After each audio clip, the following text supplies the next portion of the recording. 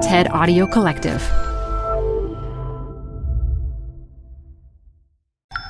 This TED Talk features advocate and artist Jason B. Rosenthal, recorded live at TED 2018. Support comes from Zuckerman Spader. Through nearly 5 decades of taking on high-stakes legal matters, Zuckerman Spader is recognized nationally as a premier litigation and investigations firm. Their lawyers routinely represent individuals, organizations, and law firms in business disputes, government and internal investigations, and at trial, when the lawyer you choose matters most. Online at Zuckerman.com. The best place to see stars is at home with Prime Video. Get everything included with Prime, like Mr. and Mrs. Smith, starring Donald Glover and Maya Erskine. Rent or buy hits like Mean Girls, starring Renee Rapp. Or add-on channels like Max for the HBO original Curb Your Enthusiasm with Larry David. You've never seen so many stars in one place. Prime Video. Find your happy place. Restrictions apply. Prime membership not required to rent or buy. Prime membership required for add-on subscriptions. See Amazon.com/Amazon Prime for details.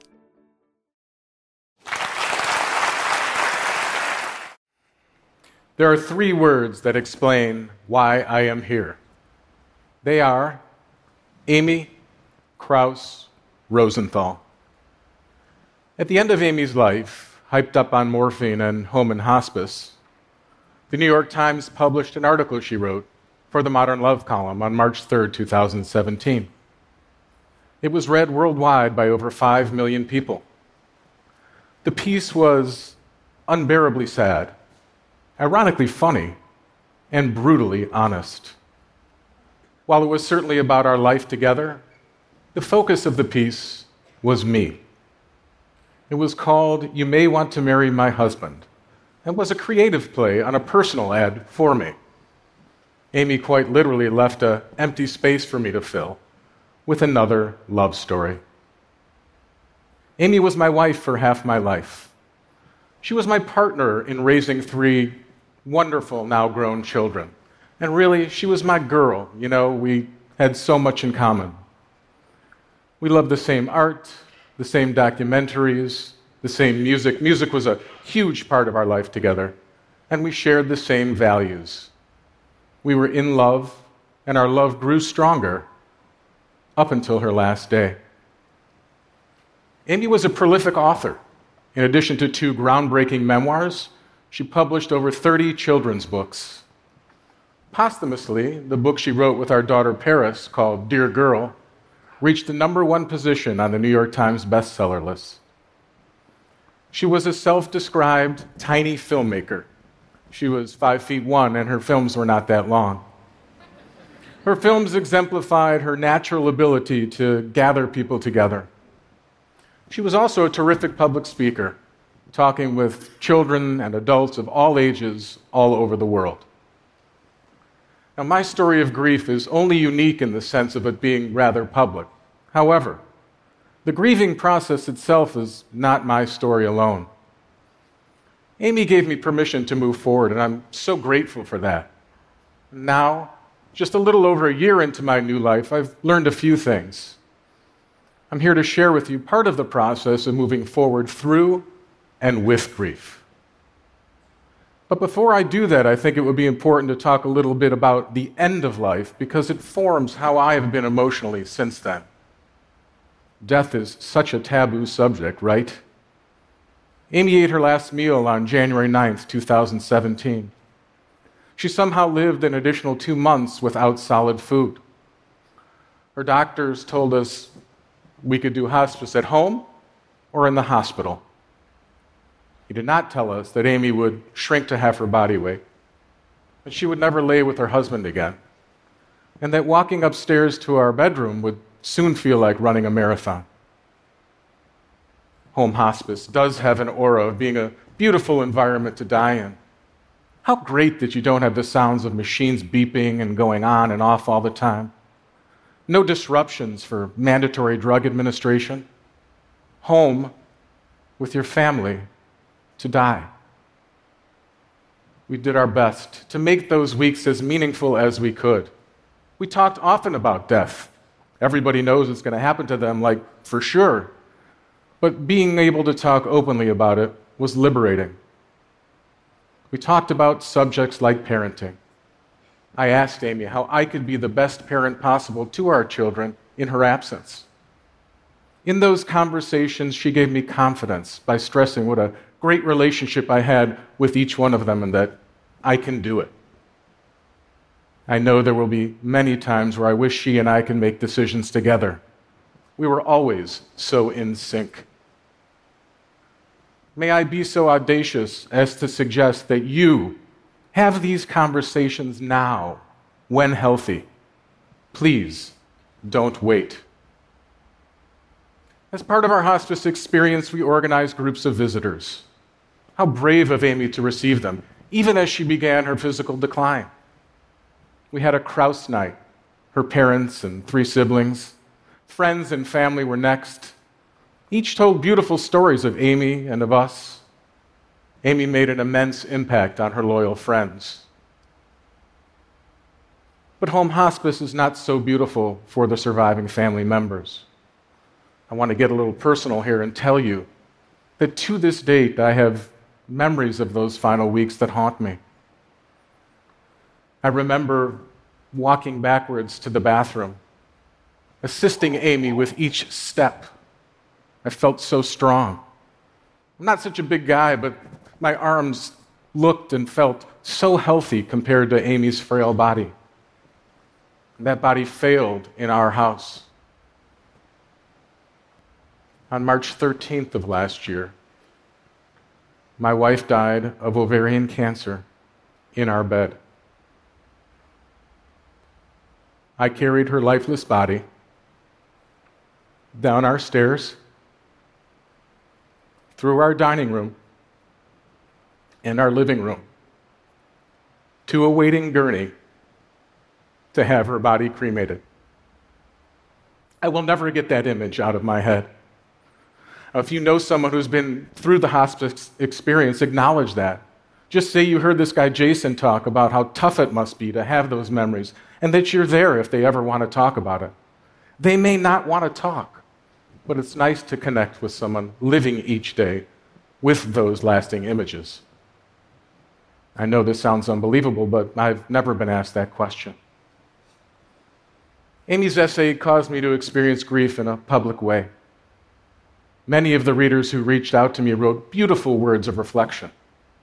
The scope of Amy's impact was deeper and richer than even us and her family knew. Some of the responses I received helped me with the intense grieving process because of their humor.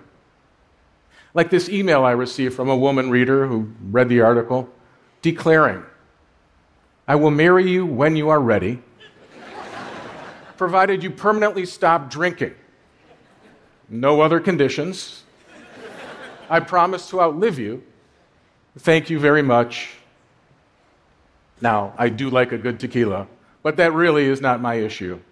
Yet how could I say no to that proposal? I laughed through the tears when I read this note from a family friend. "I remember Shabbat dinners at your home, and Amy teaching me how to make cornbread croutons. Only Amy could find creativity in croutons." On July 27th, just a few months after Amy's death, my dad died of complications related to a decades-long battle with Parkinson's disease. I had to wonder, how much can the human condition handle? What makes us capable of dealing with this intense loss and yet carry on? Was this a test? Why my family and my amazing children? Looking for answers, I regret to say, is a lifelong mission. But the key to my being able to persevere is Amy's express and very public edict that I must go on. Throughout this year, I have done just that. I have attempted to step out and seek the joy and the beauty that I know this life is capable of providing. But here's the reality. Those family gatherings, attending weddings, and events honoring Amy, as loving as they are, have all been very difficult to endure. People say, I'm amazing. How do you handle yourself that way during those times? They say, you do it with such grace. Well, guess what? I really am sad a lot of the time. I often feel like I'm kind of a mess. And I know these feelings apply to other surviving spouses, children, parents, and other family members. In Japanese Zen, there is a term shoji, which translates as birth-death. There is no separation between life and death, other than a thin line that connects the two. Birth, or the joyous, wonderful, vital parts of life, and death, those things we want to get rid of, are said to be faced equally. In this new life that I find myself in, I am doing my best to embrace this concept as I move forward with grieving. In the early months following Amy's death, though, I was sure that the feeling of despair would be ever present, that it would be all-consuming. Soon I was fortunate to receive some promising advice. Many members of the Losing a Spouse Club reached out to me. One friend in particular, who had also lost her life partner, kept repeating, "Jason, you will find joy." I didn't even know what she was talking about. How was that possible? But because Amy gave me very public permission to also find happiness, I now have experienced joy from time to time. There it was, dancing the night away at an LCD sound system concert, traveling with my brother and best friend or with a college buddy on a boys' trip to meet a group of great guys I never met before.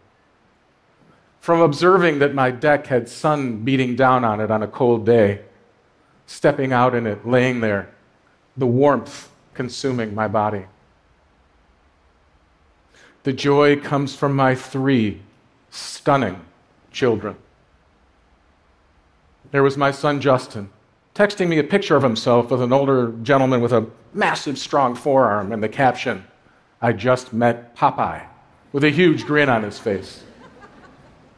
There was his brother Miles, walking to the train for his first day of work after graduating college. He stopped and looked back at me and asked, "What am I forgetting?" I assured him right away, "You are 100% ready. You got this." And my daughter Paris, walking together through Battersea Park in London, the leaves piled high, the sun glistening in the early morning on our way to yoga. I would add that beauty is also there to discover. I mean beauty of the wabi-sabi variety, but beauty nonetheless.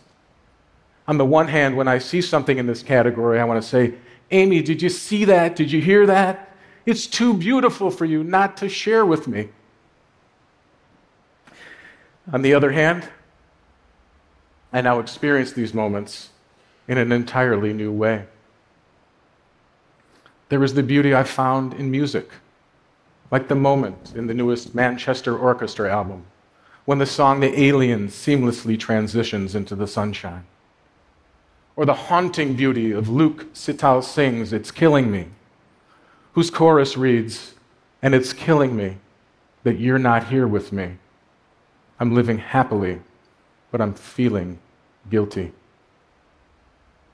There is beauty in the simple moments that life has to offer, a way of seeing the world that was so much a part of Amy's DNA.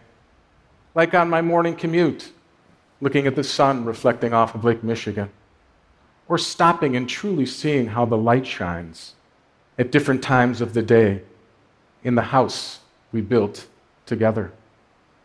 Even after a Chicago storm, noticing the fresh buildup of snow throughout the neighborhood, or peeking into my daughter's room as she's practicing the bass guitar. Listen, I want to make it clear that I'm a very fortunate person.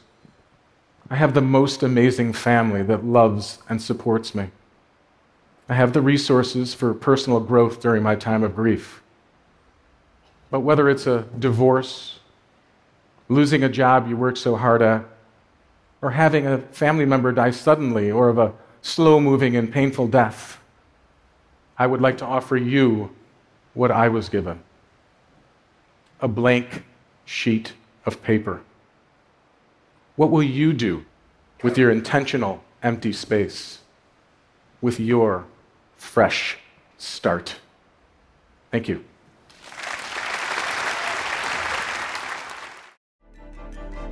For more TED Talks, go to TED.com.